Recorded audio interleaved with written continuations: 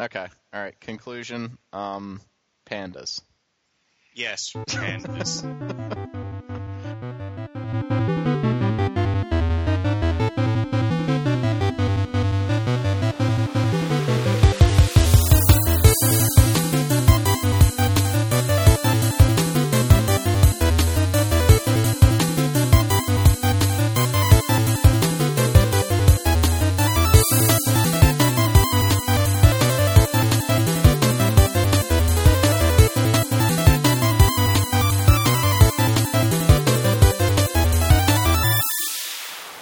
Welcome, everybody, to Random Encounter, the RPG Fan Podcast. I'm your host, Rob Steinman. We got a short crew for you today. I guess this is the part in our journey where the party splits up into two.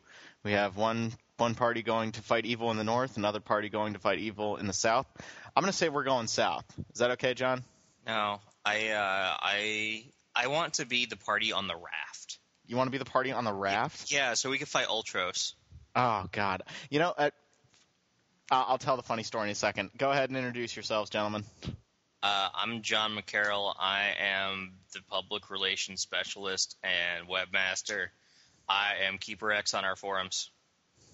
And joining us today, we have a brand new person to the podcast. Go ahead and introduce yourself, sir. Hey, I'm Brian Grosnick. I'm Banestar on the forums, and I am the new contributing editor, cleanup crew guy. All right. So we got some games to talk about this week. First off, we're going to finish off the New Vegas discussion, and then John is going to talk a little bit about Ys. And then Brian's going to talk about some games that I've never heard of before, followed by a short discussion section and then a short news section. Real quick, just the funny story. I didn't realize I had my Super Scope 6 sensor plugged into the second controller port on my Super Nintendo when I first got Final Fantasy 6, when I first got Final Fantasy 3, and I got to the Ultros fight, and everybody was trying to run away because it screws with the other controller. So I couldn't beat him, and I was just confused. I was like confounded. I'm a small child, and I can't figure out what's going wrong. But it just turned out that the Super Scope 6 was just like, I'm going to make your whole party run away the whole time. Here's the thing. That's not limited to being a kid or even a Super Nintendo. No, I'm not joking. I got GoldenEye for Wii, and I keep a Wavebird plugged into controller 1. Oh, boy. And I booted up GoldenEye, and it like wouldn't recognize my Wii remote. And it took me like 10 minutes to figure out that it had taken my GameCube controller and made that the number one input, which was fine because then I just started playing the game with the GameCube controller. But I'm like pressing button. I'm like, what's going on? Is this game broken? We are stupid. So let's go ahead and get started. Now, last podcast we had a good discussion about New Vegas, and John said something it was very brief, and I didn't realize the ramification of what he said. John said damage threshold sucks. Now, I was only a few hours into New Vegas at that point, and what I didn't realize was that they went back to the old system from Fallout 1 and 2, where you have a set damage threshold based on your armor, and unless the damage that you're receiving exceeds that damage threshold, you only receive 1 hit point of damage every time you're attacked. Is that correct? Did I get it right? Did I get the formula right there? Yeah, but you actually get damage resistance calculated afterwards. So if you have a high threshold and a high resistance, it's even worse. Yeah, so it's extremely frustrating. So I'm walking around the Mojave Desert, and I'm maybe level like 14 or 15, and there's just some fights that I literally can't win. Like my guns only have a damage output of like maximum 32, 33, and I'm running into enemies like Death Claws and trying to take out the super mutants on Black Mountain, and I can't do any damage to them. So I read online for a little bit, and I find out that everybody's saying, okay, well, you got to use melee weapons. You have to use unarmed weapons. That's the way. And when I say unarmed weapons, I mean things like the Power Fist, things like Brass Knuckles.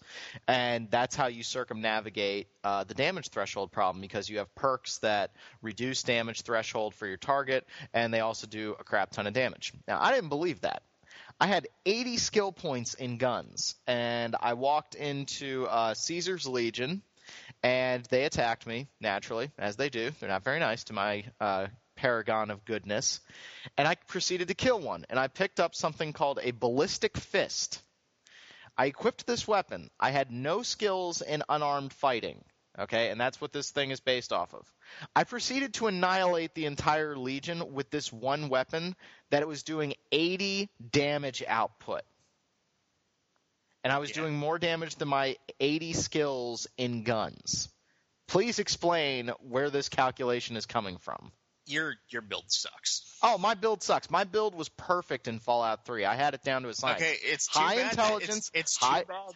It's too bad you're not playing Fallout 3. But what I'm saying is that guns are basically useless. No, wrong. I would say they are. They're entirely useless. They don't do enough damage. Then why was I destroying enemies with my assault rifle? If you stay on the main path of the game, then you should be okay. Here's the thing. I went back and I played more of the game after, and I'm level 24 now.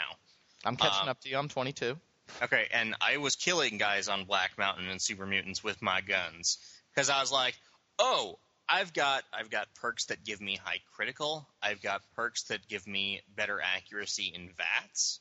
I think my luck is 6, but so that gives me a luck of 11 for calculating criticals. Yeah, I agree that regular shots don't do a lot of damage. I think my assault rifle, again, you were saying 33, 34. That sounds about right. But criticals are taking off a third of their health bar because I'm just annihilating them with criticals. Now, what happens if you don't get a critical? I do 1 damage. And what happens when the super mutant is running at you with a giant club? After you fecalate yourself. They really, I didn't have much of a problem with them hurting me that much. Like, I didn't even have particularly great armor. I had full combat armor, which is like, I don't know, 23 damage threshold. Yeah, see, I was running around with metal armor because that was the best I could come up with, and I was at like 15. So my damage threshold wasn't high, but the swing in this game from going from the gun loadout that had worked beautifully for me in Fallout 3, I felt really confident in it. High intelligence, high agility, high perception, just based around guns and then moving into energy weapons as they become available. That always worked for me in Fallout 3. In New Vegas, I literally couldn't do anything. And then I find this, ballistic fist, which is basically a power fist with a shotgun on the end of it. And admittedly, it's a super powerful weapon, but now it's like the game has ended. Like, nothing in the game can touch me. And this is a regular weapon that you can find. Like, this isn't a special weapon. This is, a high-end weapon, but you can find them pretty readily. But here's, the games work differently. Because, actually, I had a pretty similar situation in, I was doing the pit content in Fallout 3, where what was I?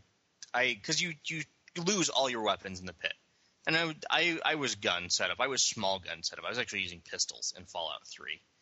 And I pick up an auto axe, which is the best weapon in the game style-wise. Yeah. And it just does no damage. Like, my guy has no unarmed skill. Or is it unarmed or is it melee? I forget. I think it's melee for that, but I can't remember. But, like, I'm just doing no damage with this, despite the fact that it's supposed to be this amazing weapon. And it's funny because now I just have the complete flip. It's, I had no skills in unarmed, and I pick this thing up, and I just proceed to paste the entire Legion on the side of a building. Which, to be fair, the Legion's actually pretty easy to kill. No, it's true, but, like, it really bothered me. Like, it's the ultimate trapping of a Western RPG for me, is that feeling, and I mentioned it before on the podcast, it's that feeling that I'm going to screw my character. And it happened in Dragon Age, and it didn't happen in Fallout 3 because I felt like I was pushed in a natural direction. Like, you start to find energy weapons as, the enemies start getting a little tougher. You test out the energy weapons. They do pretty good damage. But New Vegas, like, I was just sitting there going, why am I dying over and over again? Oh, my build sucks. Here's the thing. Fallout New Vegas, I found myself not carrying any kind of armor. Like, I carried the armor that I was wearing, and I wouldn't pick anything else up. I just carried a boatload of different weapons. Right. And here's the thing. I invaded the Silver Rush. I think I mentioned this last podcast, which was the best thing I ever could have done, because you get a fantastic you get a heavy incinerator that, even though I had no energy weapon skills, it just ruined everything that I couldn't kill with guns. Yeah, you were saying that you were using that, and I don't know. To me, New Vegas just lacks a great deal of balance. I was talking with some of my students in the dorm the other day, and they were all having the same problem. Like, wow, I really can't do any damage to these enemies. I don't feel like, I feel like New Vegas is harder, which is cool. Like, when you see a super mutant, and I'm actually scared of one now, that is cool. But it's also like, it was a very hopeless feeling going up against one and shooting it over and over again and not doing any damage. So I feel like they wanted to swing the game back into the Fallout 1 and 2 difficulty range, but I feel like they swung it way too far. Now, Fallout 1 and 2 are still brutally difficult. So is Arcanum. Arcanum, I went back and tried to play that. The game is hard. Yeah, I still like Fallout New Vegas as I was describing it last week, and I do want to write the review this week and post it. I think Fallout New Vegas has a lot of charm, and I think it has a lot of character.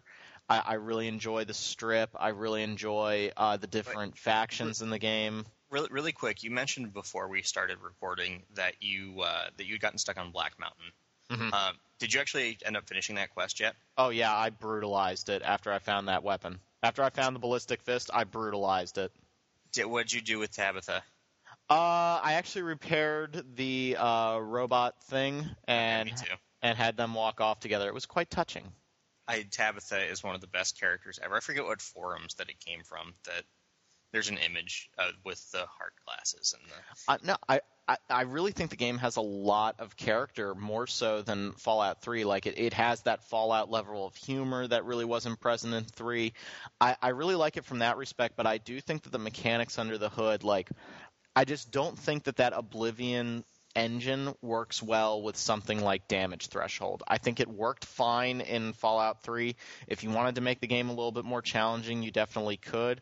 But between that and also, I didn't even realize that the weapons had strength requirements until 15 hours into the game.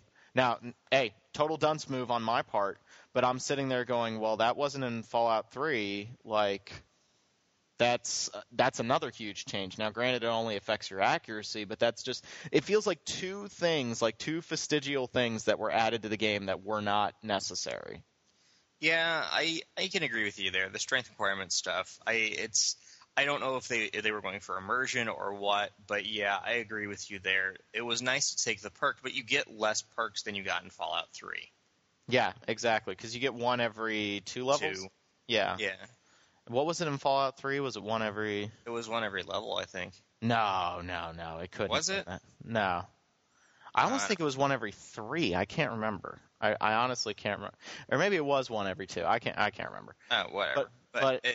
And there's certain perks in New Vegas that are ridiculously overpowered. I mentioned the jury rigging perk where you can then use similar items to repair each other. Oh yeah, no, that's fantastic. Oh my god, like that makes it so that now I have this Ballistic Fist, and even if this thing was hard to find, I can repair it with a pair of brass knuckles. I know. I was repairing things with like old shotguns. Yeah, I mean, it definitely. And then at the same time, for Grim Reaper's Sprint, which in Fallout 3 gave you back all of your AP points for every kill in VATS, now it only gives you back 20. That thing is horribly neutered, and then you have something like jury rigging, which is insanely overpowered. So, yeah. What?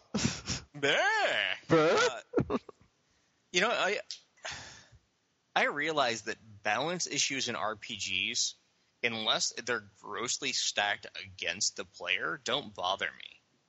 Yeah, okay, so you don't mind it when you have a perk that gives you a huge advantage if there's a perk that sucks, because you're going to take the perk that has a huge advantage.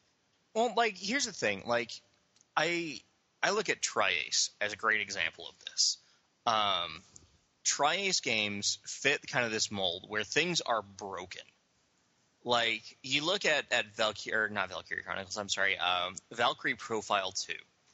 And Valkyrie Profile's setup is where you can use a whole bunch of different runes and connect it together, and you can either screw yourself over by setting it up wrong or make yourself invincible. But the game's still tough even if you're invincible. But it's as I think that giving the player choice is going to be inherently unbalanced, because if every single path that you can take is going to be good, what's the point of making a choice? So what you're saying is that you should have bad choices? Here's the thing. Yeah, no, I'm saying that exactly. But then you break a character. So, I'm going to disagree with you 100% on this.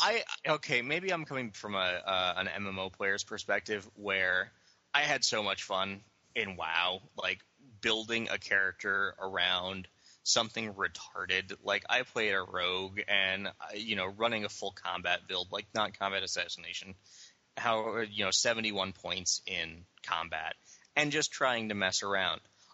You mentioned before we started recording about a mod that lets you respec. I think the ability to respec in a game like this is almost required, and that's something that's huge that's missing from Fallout New Vegas. Yeah, I went and I downloaded. I'm so glad if you guys haven't done it already. There's a respec mod out there. It's called Rebirth. It basically, you go back to Good Springs, you go back to where you start. You can set your character all the way back down to level 1, and there's an auto level up function. So, I mean, you're on your own honor system. I just leveled myself back up to where I was, and I just took away the points that I put into guns and energy weapons and put it all into unarmed, and I switched my perks around so that I didn't completely get my character.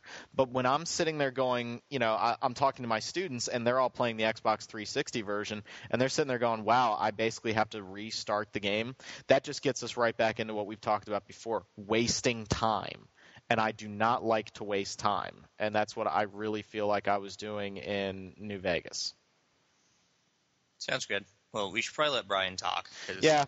Brian's been very, very quiet. He's just been letting us go, and maybe he should tell us what he's been up to.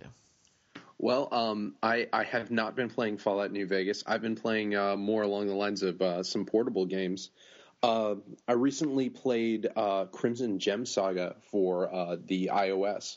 I've got an iPhone 4, so I play a little bit of games on that. And Crimson Gem Saga, for anyone who doesn't know, was a game that originally came out for PSP. They did a port of it over to the iOS. It's actually a pretty great game. Because it's got some depth. It's a traditional style RPG. There's a lot to like about it. There's some good characters. There's some real voice acting in it. The graphics are really nice. The story is, here and there. It's not ideal. The characters are a little bit kind of traditional anime archetype cliche. The game's from Korea. You really can't expect anything original. Yeah. It's what Japan created, and at about 70%, Yeah. Well, I mean, and there's a lot of, dungeon delving, and there's an overworld map, and it's very traditional in that kind of way. It's not necessarily a top-down RPG, but it's a kind of a 3/4 2D RPG. The battle system is primarily just like you would see in an old school like Final Fantasy game, side view battles with a critical hit system. The only problems that I had with it were really related to playing it on a touch screen. As opposed to having like a D-pad and controls on a PSP. There's a lot of weird things about it. Like, for example, you have to do a critical hit, you have to touch a really, really small, really, really fast button in the middle of the screen to be able to do a critical hit in this game. And on the iPhone, it's like impossible 95% of the time. Now, that may just be because I have fat fingers and bad coordination, but probably not. It's probably going to be hard for anybody. No, I have had significant issues. I had an Envy Touch before I destroyed it, and I had the original Final Fantasy for it, and I just don't know how a lot of these touchscreen games, to be fair, I don't think the Envy Touch was multi-touch, but yeah. The controls are just so awkward. Yeah, it's a mess, especially if you've got these tiny touchscreens. Like the iPhone 4 is great because it's small, but I mean, if you're playing this on an iPad, maybe you have a different set of problems. Maybe it's not so much of a big deal, but on the iPhone 4 with the tiny, tiny screen, they really should have done something to optimize it for the screen a little bit better. And there's also another thing when you're walking around in like kind of the overworld. There's no random encounters in the game, which in theory is terrific, but the characters, if they see you, the enemy characters, if they see you, they run towards you. And if you let them run towards you even a little bit, they get a free strike on you, and usually it'll do about 75% damage to your whole party, or just instant kill you outright. And so since the controls are a little wonky, and you've got the touch screen where you're trying to use a designated D-pad in the corner of the screen that they throw on there for you, like you'll be blocking the screen, you'll have some control issues, it doesn't always go where you tell you to go. So a lot of times you have these guys jump in, they hit you for critical damage, and then you die, and then that's the end, and you have to start over. So that's a time waster, and it does kind of suck a lot. So I have a question for you. I played a great deal of the PSP version. One of the things that I really enjoyed about it was that it let you overlap kind of a world map. Not a world map, but like an area map, so you could see where you were going. Is that still available in the iOS version? Yeah, it's great for the overworld. In the dungeons, you do not have the overlay world map. Yeah, I think it was the same way in the PSP version. Which is cool for most of it. The overlay for the world map is great. It's really useful. You can find where you're going. It's nice. In the dungeons, there's a couple of areas where they have repeating rooms, where if you say go left, you'll go into the same room again, and you have to find your way to go up or right. So those areas not having a map can be a real pain in the neck. Again, I'm not the best at remembering where I'm going, so I wound up wandering around in circles in a dungeon for like half an hour before I figured things out. It's kind of an annoyance, but the overworld map makes it pretty useful, and it makes going from dungeon to dungeon pretty easy. I hear your arguments there for really, I disliked the dungeons in the game. It was really the only part that I didn't like. Yeah. Because it seemed like I was getting lost constantly. Yeah, I got lost a lot. There's some lever puzzles that are really not intuitive, that were kind of a mess in the dungeons. But overall, it's really solid. It's a good, you can easily dump 20, 25 hours into it. There's a lot to be had in terms of depth and learning skills. You get a pretty fair sized number of party members, different skills, different items to get. So it's a great game for the iPhone. I really would recommend it. I'm sorry. Go ahead. What's the price point on it? Because, this is a game that was, I don't remember if it was 40 or 30 when it first launched with the PSP, but, a full price PSP game and just a port for the iOS. How much was the price point on it? $9.99. That's amazing to me that this game that, is a full-fledged, 20, 25-hour RPG is $10. Yeah, it's a really good price point. It's definitely worth it. If you need a portable game and you have a responsive iOS device. Yeah, do you need the iPhone 4 for that to work? Or because I know that there were some problems with games underperforming based on the processor and the iPhone.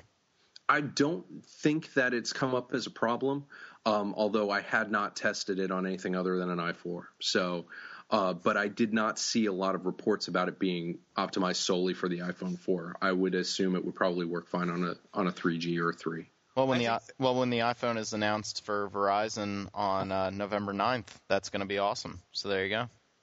Yeah. I think here's what I think is interesting is this has nothing to do with RPGs, but this is a tangent I'm going on since I just bought an Android tablet. You look at like the Apple iOS devices, and even though there are different versions, kind of because they're all Apple created, there's only a certain number of setups you've got. But this tablet that I just bought is from a Chinese company that I've never heard of that makes GPSs. And it's got, whatever VIA processor they put in there. And I think that it's interesting that a lot of these iOS games have issues because I'd find that probably an Android app which would have to work on, however many different setups would have more issues, Yeah, it's kind of a mystery. I'm not entirely sure why they have these issues because of you're right. There's so many controls on the Apple devices, and everything's got to go through the Apple vetting process, which, of course, upsets a lot of people. But yeah, there's no good reason for something like that. Well, I mean, it definitely sounds like an enjoyable time. Now, did you have another game to talk about, Brian? I've got two more, and I'll just go over them really quickly. Then I played another iOS game, which is called Ash. It's from a really small indie developer, SRRN Games, and it's a traditional style RPG again, very, very much influenced by Final Fantasy IV and Final Fantasy VI. Almost so much so that it's, the traditional top-down. You got your sprites, you got a 4-person party. Big overworld to explore, but I would say it's one of the better traditional style RPGs I've played, regardless of the system, and it's available on an iOS, which is great. It is a really, really well put together game in terms of story and characters.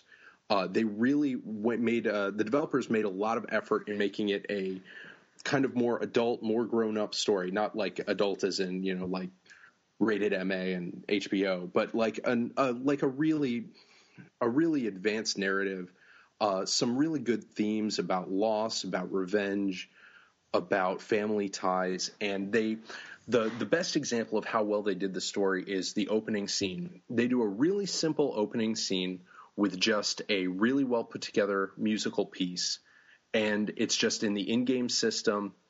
Where they just go ahead and they show the events, the prologue to the story about 5 years before it starts. And it's a simple tale of betrayal of two soldiers who go to a town and then are betrayed by their king. It's a really, really great game all around. There's a couple of knocks that you can make on it, one of which is that since it is such a small developer, they did have to license their graphics from Enterbrain, the makers of the RPG Maker series. But that's the only licensed part of the game that they had to do. Everything else was developed in-house. It's developed for iOS specifically, meaning that all the things I said about Crimson Gem Saga, where it was kind of clunky on the iOS, they managed to fix. Controls are not through a D-pad. You point in a direction, your character walks in the direction. You point to talk to somebody, your character talks to them. In random battles, which, like most traditional RPGs, it's got random battles, you just tap on the character that you're fighting, and it attacks them. Really simple things like that. If you get a call, since it's an iOS device, or you have to put down the game for a little bit, it picks up right where you left off. It's got an autosave feature, and it just, without saving, will bring you back to where you were. So there's a lot of really, really good iOS features about it. That's pretty impressive. I like it. It strikes me as odd that because SRN is such a developer, I was just looking at their website just now, and they've got like only 5 or 6 people working on this game, or I suppose worked on it since it's done. And they've added these features that are very platform specific, and I don't know. It strikes me as odd that these giant developers and publishers, where you've got hundreds of people working on a game, really don't add anything that's platform specific. Yeah, it's really strange, and the developers have already said on their site that if they could go back now and do some tweaks to the game, they would, because there are other people doing great stuff, but. I really firmly believe that this is one of the few games that's in the RPG genre that's really optimized for the phone. And you're right, it's clueless why some of these other, the games like Song Summoner use the iPod functionality of a game. If you're not familiar with Song Summoner, it's an iOS game where you use your songs on your iPod to create characters in an SRPG. But beyond something like that, there's not a lot of touchscreen focused games. So this was why this was really nice. And it made it a really clean, easy to play gaming experience. So that was really great. Actually, I've on the same note, wasn't the touch version of Song Summoner just awful? I didn't mess around with it really at all. I know a little bit about the game, but I didn't play with it. Okay, I was not interested. Because it was a game that originally came out on the iPod Classic with scroll wheel. Yeah. Oh. Yeah, and its control scheme was actually set up to use that, and it worked well. And they made an iPod Touch version, or / iPhone, iPad, whatever. And supposedly it was just awful for that version, but it's again, even though the team on Song Summoner was small, it's kind of, it wasn't done correctly for the touch versions. But anyway, Ash was a terrific game. I definitely give it a high recommendation. You'll be able to see the review on the site. It's definitely going to be worth it. I don't know the price point at this point, but it's probably not going to be very much, given the fact that it's a smaller indie developer and that it's almost like an episode 1 in a longer series. But there's still plenty of hours to be had in the game, at least. Go ahead. And then the last game I've been playing, and I'll just do this very quickly, was Blazing Souls Axelate for the PSP, an Idea Factory game. It is not fun. I recommend it to anybody. Sounds like a game right up my alley. Wait, Bring on this not fun game. But I'm going to cut you off. So Idea Factory has made one game that I found fun, and that was Aedes Eclipse, which when I say I found it fun, I mean it was not horrible like the rest of their games. I have one question about this game. Is it horrible because it's on the PSP and has absolutely horrible load times, or just because it's horrible? No, the load times are fine. I have no problem with the load times for this game. I was hoping it would suck both ways, and that way I would really love it. Yeah, to all of our listeners, if you haven't played it, Spectral Souls for PSP, if you want a game that's both awful and has the worst loading times in any game you've ever played, that's your game. Sounds like a box quote. No. I don't even remember if I ended up writing the review. The game was so bad, like, you know how you'll get little avatars? It's like, oh, this is the person that's talking, and they're like, 60 pixel by 60 pixels, and Spectral Souls for the DS would take about 2 seconds to load one of those every time.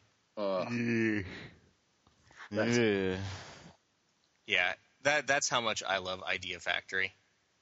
Anyway, continue, Brian.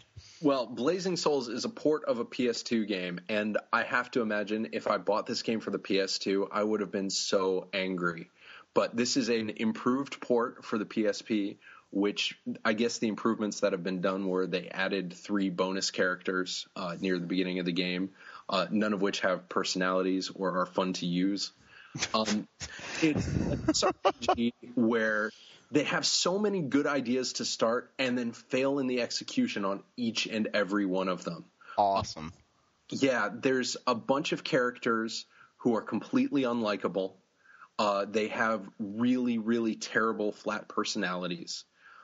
They have the great idea, and I mean that. I think this is a terrific idea, where you go to your map. It's a strategy RPG in the vein of like a Final Fantasy Tactics. Let me just say that real quickly.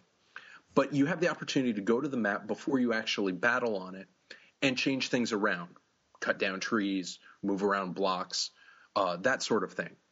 Except the controls are so bad in doing that you cannot do what you want to do. And if you spend too much time trying to mess with the map, then you have to go into a random battle. And the random battles take forever and are not any fun. Wait. So you can go into a random battle while you're getting ready to go into a random battle? That is correct. You have the option of... Whoa. That's meta. That's meta. This is like the singularity thing that Yahtzee pointed out in his Resident Evil 5 review, where you're carrying around your armor in a pocket of your armor. What the hell? Dog, we heard you like to random battle, so we put a random battle inside your random battle so you can battle while you battle. My brain, it has exploded. The rent is too damn high. Dogs and cats living together, mass hysteria. So there's that. There's the world map requires you. I don't know if anybody who's listening to this has played Cross Edge. If you have played Cross Edge, don't buy Blazing Souls Axelate. It's like a worse version of Cross Edge. Now, okay, Brian, you have not met many of our readers. You will be getting hate mail for this podcast. I just want I want to make you aware of this ahead of time. There are people out there who love Idea Factory games, and they love the fact that there are MP, SP, LP, GP, RP, DP, and all sorts of P. They like points. And there are people who really, really, really got angry at Patrick for giving Cross Edge a bad review. I want to make note, I actually got a pre-release version of Cross Edge, which was the one that Patrick eventually reviewed a year after release, that the game was so awful I couldn't review it. Ugh. Did the game just shoot out of your system and say, no, I will not be reviewed? Yeah, pretty much. It was like I couldn't do it. I didn't have the willpower. And I played through all of Deep Labyrinth. Oh, wow. That's okay. Yeah. I played all the way through Kingdom Hearts 2. I mean, I know your fear. I know your pain right now. Ha-ha! Take that, Steven. Ha-ha! You can't make fun of his games. He's not here. Sure I can.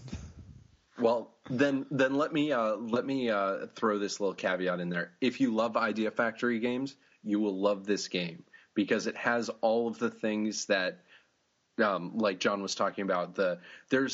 I think there's legitimately 10 different types of points that you acquire that you use to level up your equipment or your characters or their skills, or that you can use to find different areas on the map. Just to me, it was tedious and boring and bad in every possible way. So I accept your hate mail if it's coming, but if you like strategy RPGs, and I love strategy RPGs, this seems to suck fun out of your body and is just not a good use of time. But if you already like Idea Factory RPGs, which apparently you exist, and good on you, then you will probably like this one. There are just things about it, like searching for the next place where you have to go with no direction whatsoever. Things like the battles that you have to earn work points, which is one of the ways you open up new levels. You have to have 50, 60, 100-point hit combos, which require your entire team to gang up on one person and just do that over and over again in all of your random battles. Those type of things just didn't appeal to me. There will be a review forthcoming of this game, and unfortunately I probably won't give it a very high score, but it is like the other Idea Factory SRPGs, so if you've liked those, then you probably will like it. Just if you're somebody else who doesn't, which it seems to be a lot of people, don't buy it. Okay, we gotta get moving. We gotta get moving. We can sit here and take a dump on a game all day, but we gotta get moving. Oh no, we should have a podcast that we just take dumps on Idea Factory games. Aren't you our PR manager? Idea Factory doesn't exist in North America. Woohoo! I'm not saying that we should be angry at NIS America, Axis Games. I don't remember who else localized these. Nice I don't save. remember. Nice save. We're not angry at these companies. We're angry at Idea Factory. Yeah, screw them. Okay, John, you got to talk about a game quick. Yeah, I'm talking about Wise. I don't think we're gonna. Oh God, I don't think we're gonna have a lot of time for the topic. Go. Okay, Wise, or Ys as it's actually called. Ys the Oath in Felghana. Did you play Ys 6, a.k.a. Ys the Ark of Nafishtim? No. Oh. Well, okay. I've actually never played an Ys game before. Okay, you're Adal. Adal's this dude. He's got red hair. He kicks ass. He runs around really fast with really, really fast-paced combat and has bosses that remind you of Mega Man 2 because you die constantly. You die in Mega Man 2? You suck.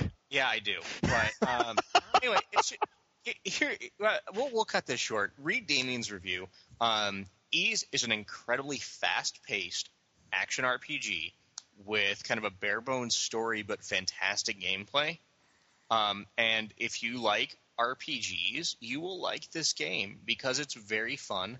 The controls are fantastic. And, there's really not a hole in it aside from it's hard. Now, it's not Demon's Souls hard, but it actually, for those of us who suck like myself, after you die to a boss 3 times, it gives you the ability to lower the difficulty on the boss. Which Mega Man boss gives you trouble? They're all easy. No. Here's the thing. It's not an issue when you're on the actual levels. It's when you have to fight all the freaking bosses in a row. They give you health at the end of everyone. You can kill Metal Man with one hit from his own metal thing. I don't even remember playing Mega Man 2. Whatever. Oh, God, now that music's going to be stuck in my head all day. Thank you. But, yeah, because we want to get going, I thought we were only like 40 minutes in. Yeah, but we still have to do news and we still have to do a topic. Whatever. Okay, short. If you've played Ys the Ark of Nafishtim, you will like Ys the Oath in Felghana because it's a better version of that. If you've played Ys 7 but haven't played the other versions of Ys, it's different. It's going to feel like one step back because it is a game that originally came out in 2005. Ys 7 is the newest Ys game. It's going to feel different. You don't have a party. You don't have items that you can use. It's pretty much you have equipment, and it's your job to kick ass and take names. And that's that. Yay. Okay, so we need to talk. What's our topic again, John? I forgot, actually. Oh, crap. Oh, Oh, man. I think we really forgot what we were going to talk about. That's not good. Wait, no, we had to have something, didn't we? Yeah, we did, and I don't remember what it was. Oh, it was RPGs that aren't really RPGs. Oh, yeah, that's right. Oh, thank God. Okay. Oh, my God. So, Zach, we need you. Good Lord. Yeah, Holy crap. we need someone to remind us what the hell we're talking about. Okay, so thanks to the fantastic people at Stardock and their PR firm, I was given a free copy of Elemental for PC, which is Civ meets an RPG, and it's got really, really strong RPG and storytelling elements. And it strikes me that this game is more of an RPG than several of the games that we've reviewed on RPG Fan. But it's a game that we would never review because it is a strategy game. It is Civ. Like, you play it like it's Civ. But you level up. There's a story. You do statistics. It is an RPG. Well, this was the argument that, as fans of the show will know, I made the argument for reviewing Dawn of War 2 for the website. And I was using the fact that RPG Fan, way back before my time, God, I was still in high school, you guys reviewed Warcraft 3. And which I want to make note of that I voted against that when we first did it. Mm-hmm. But yeah, and I mean, I understand reviewing it as an RPG, but I personally thought that Dawn of War 2 had more RPG elements. And, I took my lumps with that one. I made my argument. I was voted down, whatever. I'm over it. Sniff, sniff. I'm not bitter about it at all. I'm not bitter. But it shows, I think, that at least in the past couple years, RPG elements have just made their way into everything. And you have games that are, for all intents and purposes, RPGs, but they don't have the label on them. I would say that Dawn of War, despite the fact that there's no mention of it being an RPG on their website, it is an RPG. Well, here's the thing. Yeah, go ahead. I agree with you with Dawn of War there. Because of the structure of the game, you're controlling 5 characters in the story. They all have equipment. They all have static level ups with points that you distribute. It's got a very clear story. It's got branching. I don't know if it's branching, but you can choose kind of what missions you want to take.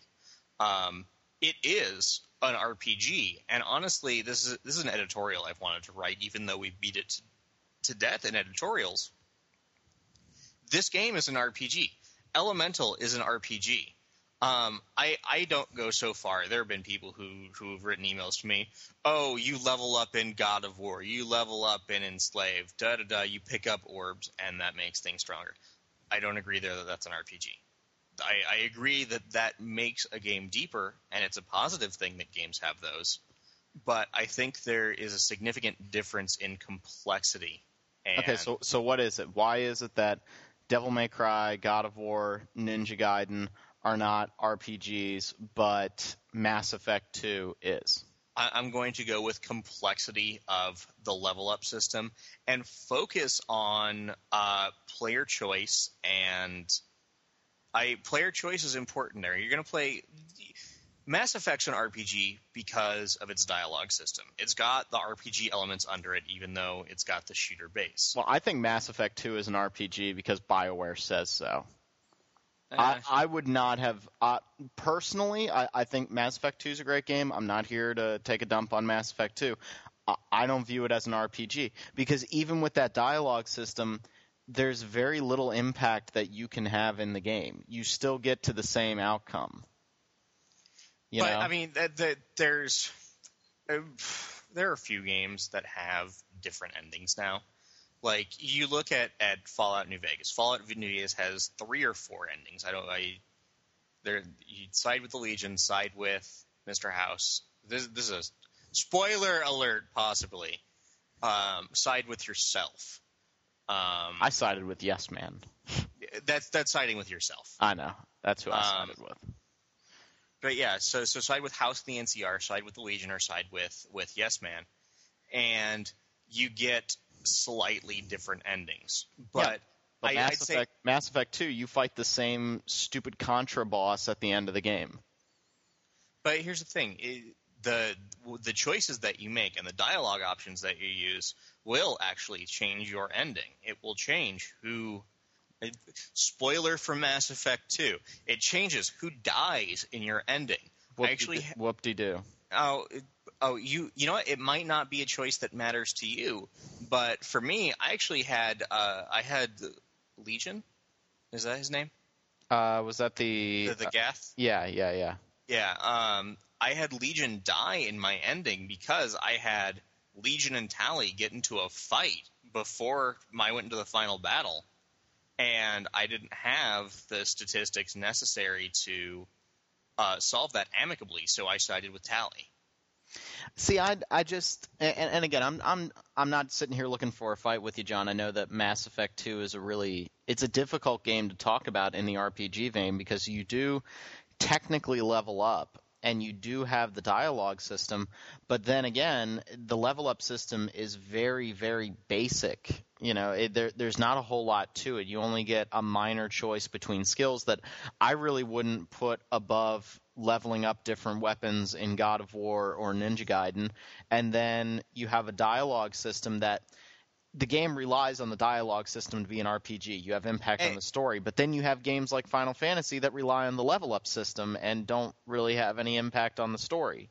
I hear your argument there, and I think that linearity versus non-linearity should not be an issue in defining what an RPG is. Totally agree with you on that. Maybe it's because I played and liked Mass Effect 1. I agree completely that it dumbed down many of the elements. The fact that you can't choose your own equipment other than, I picked up this new gun, sucks. Mm-hmm. I hope Mass Effect 3 brings back some of that equipment choice because, honestly, I did like going through and choosing my equipment in menus, even if the game had a god-awful inventory system on the 360. God, an Excel spreadsheet would have worked better than that game's inventory system. The thing was horrible. And I think you're right on the non-linearity. And, I was sitting there playing New Vegas, and I was kind of thinking to myself while I was playing, which did I enjoy more? Did I enjoy the slightly more linear Dragon Age with way less freedom? Because I remember my first thought when playing Dragon Age was, wow, I don't have an open world where I can, walk wherever I want to. I'm kind of confined to these maps and everything. This is kind of – it seemed simple, but then after playing New Vegas, there's so much empty BS. There's so much empty space that just doesn't even seem to matter. Like, yeah, it's cool. I love the fact, I love crossing the desert. I love seeing new things off in the distance. It really gets me going. But, a couple of hours of that goes a long way. And sometimes, you want to have those set piece moments. And I think that Mass Effect 2 and Dragon Age do that very, very effectively, giving you that carrot on the stick and then still giving you the player choice here and there. I agree with you completely because I think that Fallout New Vegas doesn't give you that carrot. I think it's just kind of like, Here you go. Go. Have fun. It also does a really bad job of telling you when you're going to piss off one side versus another. Like I was completing a quest in the strip that Yes Man had told me to go do, and when I completed it, the strip ended up shunning me, and I was like, wait a minute, that's a little. That doesn't sound right, because I did all of Yes Man's quests. Well, he makes you go in the direction of helping out the Omertas. Omerta. And I was helping them out, and I ended up being shunned by the strip for it. Interesting that you helped them, because the mission chain where I had to kind of go and talk to all the different strip families, mm-hmm. I ended up destroying the Omertas. Yeah, see, I helped them out, and see, it didn't really feel like Yes Man was giving me an option for what to do. The option was leave them alone or don't complete this quest. See, the option was literally ignore them or don't complete this. No, that's totally not it, because the option, even though on that quest screen it said optional, say to ignore them, you could go in and destroy them. Well, sure, you can go in and kill anybody in the game. No. I'm not saying in a go shoot them in the head. I had a legitimate quest. I went in and I talked to people, and I was going in to discover more about them, and I ended up siding with one of their cronies, and I turned the two bosses against each other. Oh, okay. I turned the crony in. Okay, then that makes sense, but it didn't feel like I had any choice. I knew that I had missed a choice, but it felt like Yes Man was forcing me to side with them. And so it just felt very weird. It felt very, very weird. And I ended up being because you end up helping out the Omertas to stage an attack on the strip without even realizing it. And then you end up getting shunned by the strip. And I'm sitting there going, well, I kind of control an army right now. And these people don't like me? Okay. Yeah, no, it was weird. I agree with you in that that's a possible bad design choice when it comes to not really showing you what the consequences of your actions would be. Oh yeah, and that's something that drives me nuts playing a game, because then all I do, and it's the ultimate take yourself out of the experience, is I just load up my last save. Yeah. And that's exactly what I did. I was like, well, that's not what I wanted to do. Quick load. So Brian got real quiet again, so I want to try to get him in here. What's your thought on this when it comes to RPGs that we don't cover, or what makes an RPG? What are the elements of an RPG? Just these very tough questions. Where do you stand? Recently, we took a look at a couple of side-scrolling beat-em-up games, kind of like in the River City Ransom style. And that's one thing that kind of, to me, there's this new wave of these beat-em-ups, like Scott Pilgrim vs. the World and Castle Crashers. And to me, those seem to have a lot of the RPG elements that would make them qualify as RPGs. You have level up, you have choices, you have an open world. What you lack a little bit is in an overarching story, and you lack the traditional RPG gameplay in terms of turn-based battles or real-time battles. You have, instead of that, you have kind of the side-scrolling beat-em-up gameplay. And I'm kind of wondering, especially in the instance of say like Scott Pilgrim versus the World, where's the line? Just because before we used to have Final Fight style beat 'em ups, now that we have these beat 'em ups that are more in the vein of like River City Ransom, where you have level ups. I know River City Ransom didn't have level ups, but you have weapons, you have statistic upgrades, you have equipment. Where does that start to fit in as, no, this is legitimately getting to be something that we can consider an RPG? That's kind of the bigger question I have. I hear you completely, and that's why I kind of think that classifying games is becoming more and more difficult and less necessary. I've played Scott Pilgrim vs. the World, and it's a great game. It's very difficult, but it's fun, and it's got an economy. It's got a level up system. It's got everything, but it plays like Final Fight. It right. plays like Streets of Rage. Mm-hmm. And I think that if you took someone who had previously not played video games and said, this is an RPG, and described the types of games to someone, and they played Scott Pilgrim, they'd say, oh yeah, this is an RPG. But I think because I don't mean to speak for everyone here, but we've all played a great deal of games. We've played games for years, for decades. And we've come to the fact where, oh no, this is not an RPG because it is X other genre. Mm-hmm. And there are so many games now that are, RPG, strategy, beat 'em up, music, shooter. And I don't know where I'm going with this. No, there's just so many.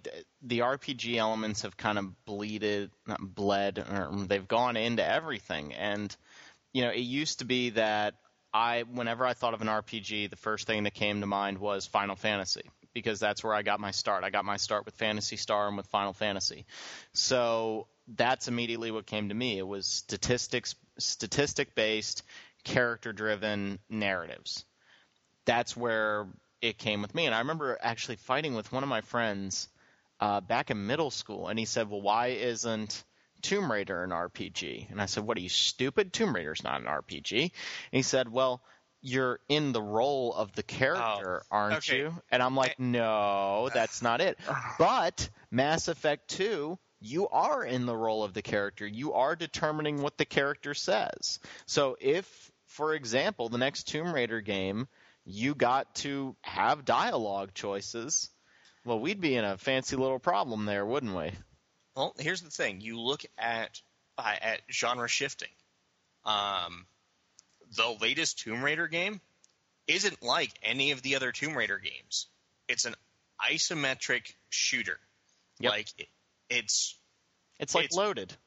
Yeah, no, it's awesome. If you have not played the new Tomb Raider game, it is awesome.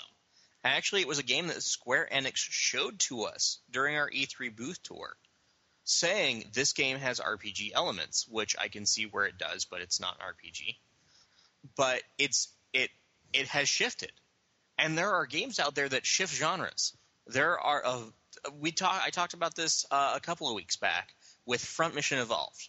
Front Mission Evolved is nothing like the other Front Mission games, and there's a reason why we don't have a Front Mission Evolved review, because it's not an RPG in the least. But the Front Mission series is RPG. It's strategy RPG. There are statistics. You get to customize your Vonzer. You can customize your Vonzer in Evolved, but it's not an RPG. Yeah.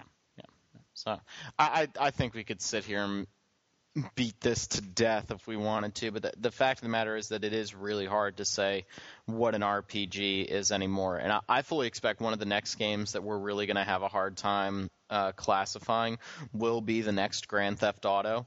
I think the next Grand Theft Auto is going to be full of player choice and probably dialogue options.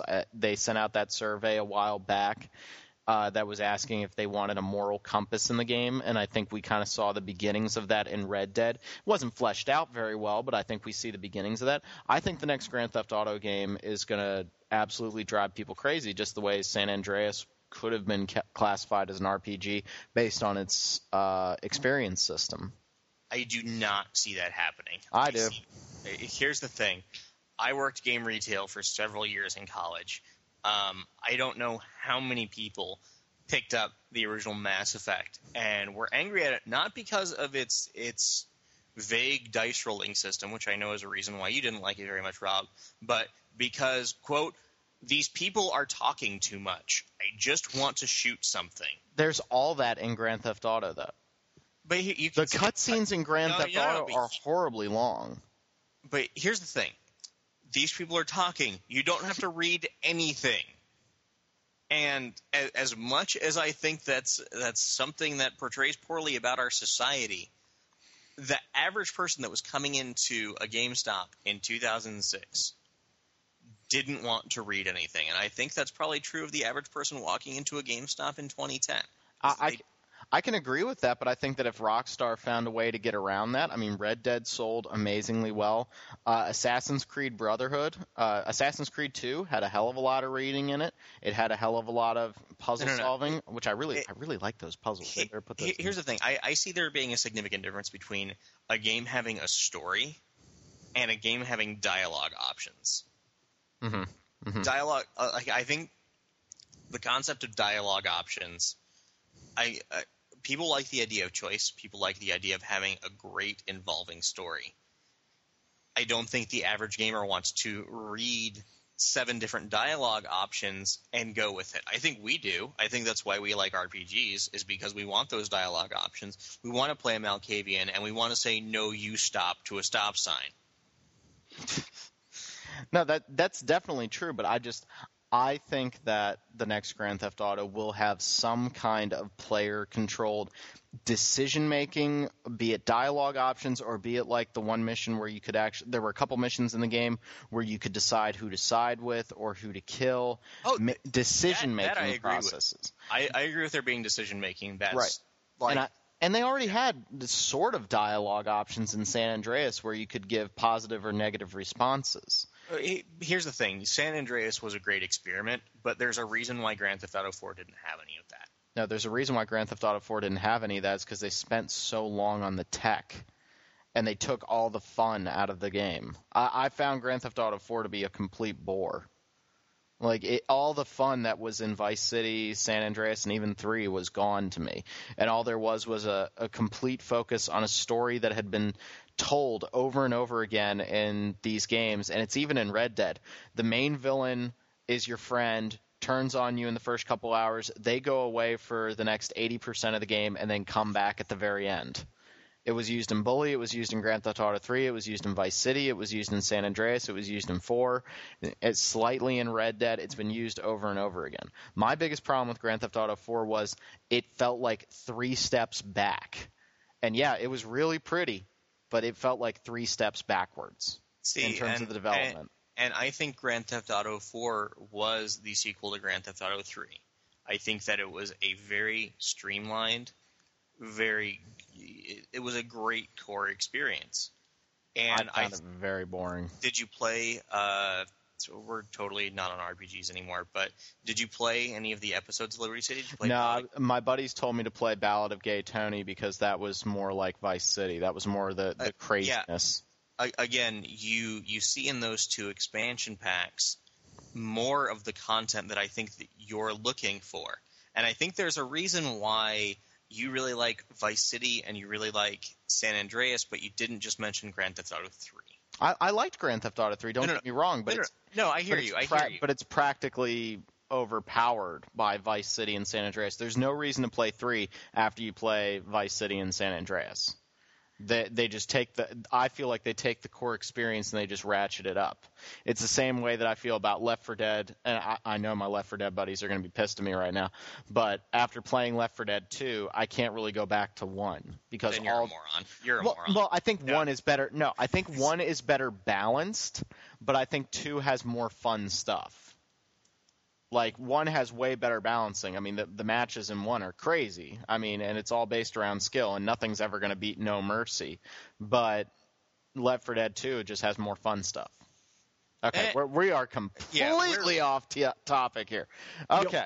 Real quickly, I just wanted to go into what you were saying about what the next game is that's going to have RPG problems.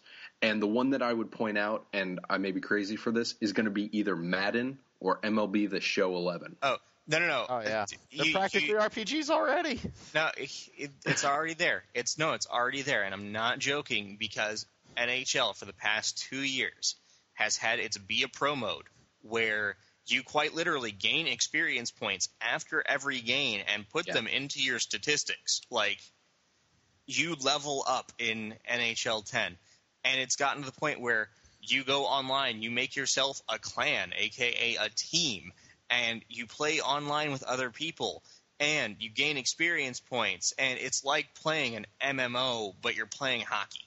Yeah, it's like the same thing with MLB The Show 10, except it's in more of a less MMO and a more traditional RPG, except instead of random battles, you go and you play the Yankees versus the Astros. I mean, it's going even further back, a game that I fought to review for RPG Fan, you play the Game Boy iterations of Mario Golf and Mario Tennis. Yeah.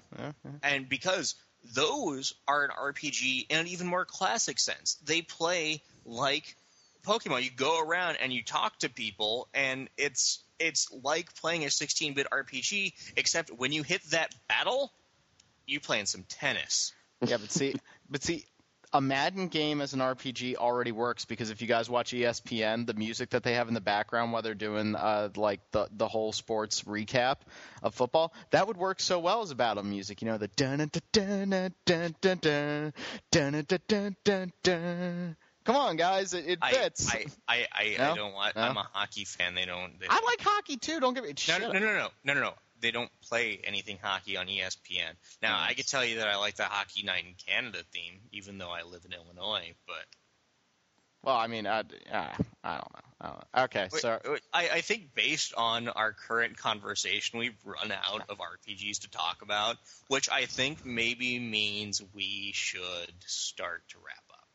Yeah, I think we're getting there. I mean, because when you think about it, they're really. The next big RPG release, correct me if I'm wrong, is Dragon Age in March.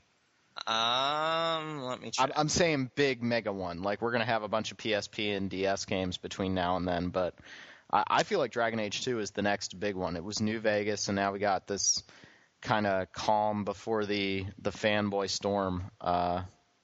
In a minor news bit, we've got Pokemon Black and White in quarter one of 2011 for the North American release, so that could be a big one. But yeah, Dragon Age 2 is the big one. Yeah, and that new trailer, I mean, I would love to have the BioWare guys on, and I think you need to make moves on that, John. I'd love to have someone from BioWare on, and I would have one question for them. What the hell were you guys thinking when you put those first screenshots in Game Informer? Because the game looks gorgeous. It looks great. What were they doing putting that in Game Informer? I mean, it made it look horrible. And then to see it in motion, it looks great. Like there's good detail. The screenshot clarity's already up. They already have a higher texture quality. Like, what were they doing? Who was asleep at the wheel on that one?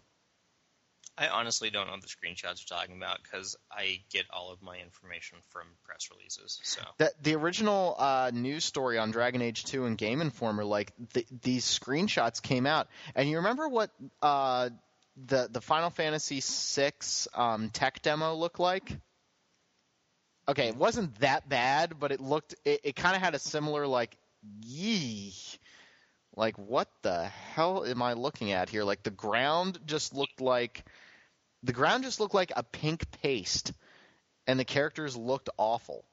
And now they're showing the first trailer for the game, and it looks gorgeous. I mean, it's kind of got this very, I don't want to say cell shading, but it kind of has this very soft, artistic look to it with hard edges but soft coloring, and I really, really like it.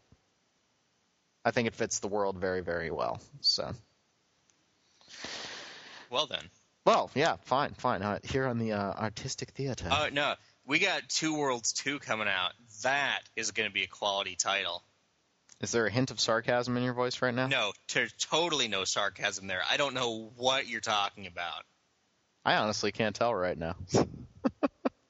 No, oh, God. It's going to be that bad. When the original Two Worlds came out, Two Worlds 1 was developed in Poland. And right there. No. This is not a dig. This is not a dig. It's already been dug. No, because there were two games that came out within 2 months of each other that were RPGs from Poland. Two Worlds and The Witcher. One of which was awesome, and one of which was Two Worlds. I still need to play The Witcher. I'm hoping that it comes on Steam sale again, and maybe I'll play that between now and Dragon Age 2, because after the new Assassin's Creed, there's like nothing else I want to play. So maybe that's a good time to pick up The Witcher. Anytime is a good time to pick up The Witcher. I'll try it out. You know, I am interested to play it. I mean, all this hype that's been going on for The Witcher 2 has been getting kind of crazy. So maybe it's time to figure out what the big deal is. what's awesome is what the big deal is. And here's the thing. The Witcher 2, Kimberly, who is one of our editors and was with me at the Atari booth, she doesn't like Western RPGs at all. And she's interested in The Witcher 2, which amazed me. Well, that's okay, because when Final Fantasy Versus 13 comes out, you guys are going to put me on the review, and I'm just going to piss off the whole fan community. Yeah, let's not do that. Yeah, I think you guys, if I had been given Final Fantasy 13, I think you guys would have had to take me off the review just for my own safety. I'm gonna put it out there. I love Final Fantasy 13. Oh God, not another one! I thought it was terrific. If I had to vote for Game of the Year this year, what? My vote right now. Whoa! Brian, banned from the podcast. No, Brian, voting for Game of the Year is probably going to start on our staff forums in. Being the fact there are no really big releases for the rest of the year, probably soon. So keep that in mind. You'll be having an argument with Rob on our staff. I'm ready. I'm ready to fight it out. I would have that up there. I enjoyed that game. So you like pressing X over and over again? That's what you like. I like really high quality graphics. I like melodramatic stories. Dude, you should play Heavy Rain. That game's awesome. Heavy Rain. I have so many things on my backlog. Heavy Rain I would love to play, but I'm not going to get to that anytime soon. Which I do have something RPG related that we won't put in a review because it's an addendum thing. Heavy Rain's move controls are awful. Oh. Shocker. Shock and awe right there. Wasn't David Cage was like apologizing for this for the past 6 months. Well, it's because here's the thing. Per Sony, they scrapped download content on that game to do move controls. Now, I got a move kit not too long ago, and I was like, awesome. I'm going to check out Heavy Rain. I loved that game, and it's awful. Heavy Rain. What I like while others feel the pain. Heavy Rain. Would I like Heavy Rain or would I hate it? I think you'd like it. Did you ever play Indigo Prophecy? I played you know what it was? I played like 20 minutes. No, I played a good solid 2 hours of Indigo Prophecy, but I was at the scene where like you had to cover up the fact like the police officer comes to your house to like investigate, and I had to do that scene like 4 times because I was doing things like out of order and incorrectly, and I about lost it. Like, because you have to sit there and like watch the character like do these things really slowly. I'm sorry, if there's a cop knocking outside my door, I'm probably going to clean up the crime scene inside my apartment fairly quickly. I'm not just going to go over and meander like I'm doing laundry with my mother watching over my shoulder. So did you like the game other than that gripe? Well, yeah, but I already know who the killer is in Heavy Rain. Did someone spoil you? Oh, I spoiled it for myself, and I'm not going to spoil it here, but I already know. It's still worth playing, I think. Here's one of the nice things was that there was really none of that. You can do things brilliantly wrong, like you could in Indigo Prophecy, where it's like, okay, I know what I'm going to do, and then all of a sudden it's like, no, game over. There's also mid-scene checkpoints in Heavy Rain. That's a godsend. Yeah, where there was one point where I died, and it was just like, no, here, we'll put you back like 3 choices back. And I was like, awesome. Well, let me actually see how much Heavy Rain is, because like I wouldn't want to spend. I'll be honest, I wouldn't want to spend full price on it. Like that's just showing how cheap I am. But I have no desire to. Wow, I just typed in rain. Yeah, that'll get it. That'll get it. Oh, it's still $60. Yeah, that's a negative on that one. Maybe it'll come on sale. I'm sure that it's cheaper than that. If you go to like Play Asia, they've got the European version, which has everything on the disc for like $40. Put that damn thing on Steam. Damn it. Put it on Steam. It's not on PC. Put it on Steam. I'll buy it. It prints money. They have my credit card. Gabe Newell comes to my house. He knows what I want. Anyway, Elemental got really, really awful reviews. Going off of our RPGs that aren't RPGs, and which is unfortunate because they're doing a really big patch this month that's supposed to fix everything. Cool. Well, I guess that's just about it. Brian, did you enjoy your first time on the podcast? It was amazing. for like the 3 seconds that you talked. Wait, are we really that intimidating? Like, I know we scared the crap out of Pat, and I don't expect to ever have him back on the show.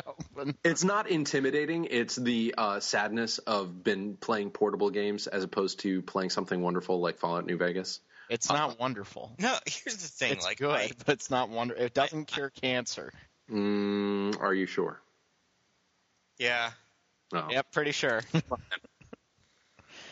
No, I know what you mean. When it's kind of hard if you haven't been playing anything high profile, but if it makes you feel better, I mean, for the next couple of weeks, we're really not going to have too much to talk about, so we're going to have to get really creative with things to talk about. So on the message boards, in this downtime of RPGs that we're going to be having, give us suggestions about what to talk about. Maybe go back, try some old games. As I look here on my shelf, and I still have Digital Devil Saga 1 and 2, and they're just staring at me. And I need to sit down and try them again. No, I can actually, those games. Those are great games. no, I think that's a fantastic suggestion. Readers, listeners, whatever you want to call yourselves, there's a thread on our forums in the RPG Fan, the site. It's at the very top. Go in there. There's a podcast thread. Suggest games for us to talk about. Old PS2 stuff. I guarantee you that I've got copies of whatever you want me to play in the other room. Can we talk about Okami? No. No, the Okami Dun's coming out March 23rd. Yay! The game that I still haven't beaten. It looks so cute. It does look cute. I love Okami. I just didn't realize Okami was going to be like a 40-hour game instead of a 10-hour game. So I was sitting there going, why hasn't this ended yet? It's still going. Okay. Thank you very much for listening for the listening to the podcast. This is why we need coffee on tap when we're recording. Thank you very much, guys, for listening. Again, go to the forums, suggest RPGs that you want us to talk about when we're in this downtime right now for the holidays. We'll definitely try to play them as much as we can. Also, remember to go on to iTunes, subscribe to us through iTunes, give us good ratings, give us some feedback for the show. Again, we want to know that you guys are listening to this. I love to do this. This is kind of like my little ranting spree, but we also want to know that you guys are out there actually giving a crap what we're talking about. So for the new boy, Brian, hope to have you back on again at some point. You don't speak for Brian, and you don't speak for me. I speak for both of you, damn it. For Brian and John, and of course for our regulars who are dearly departed this weekend, but they will be back, thank you very much for listening, and we will see y'all later. I speak for everybody, damn it. No.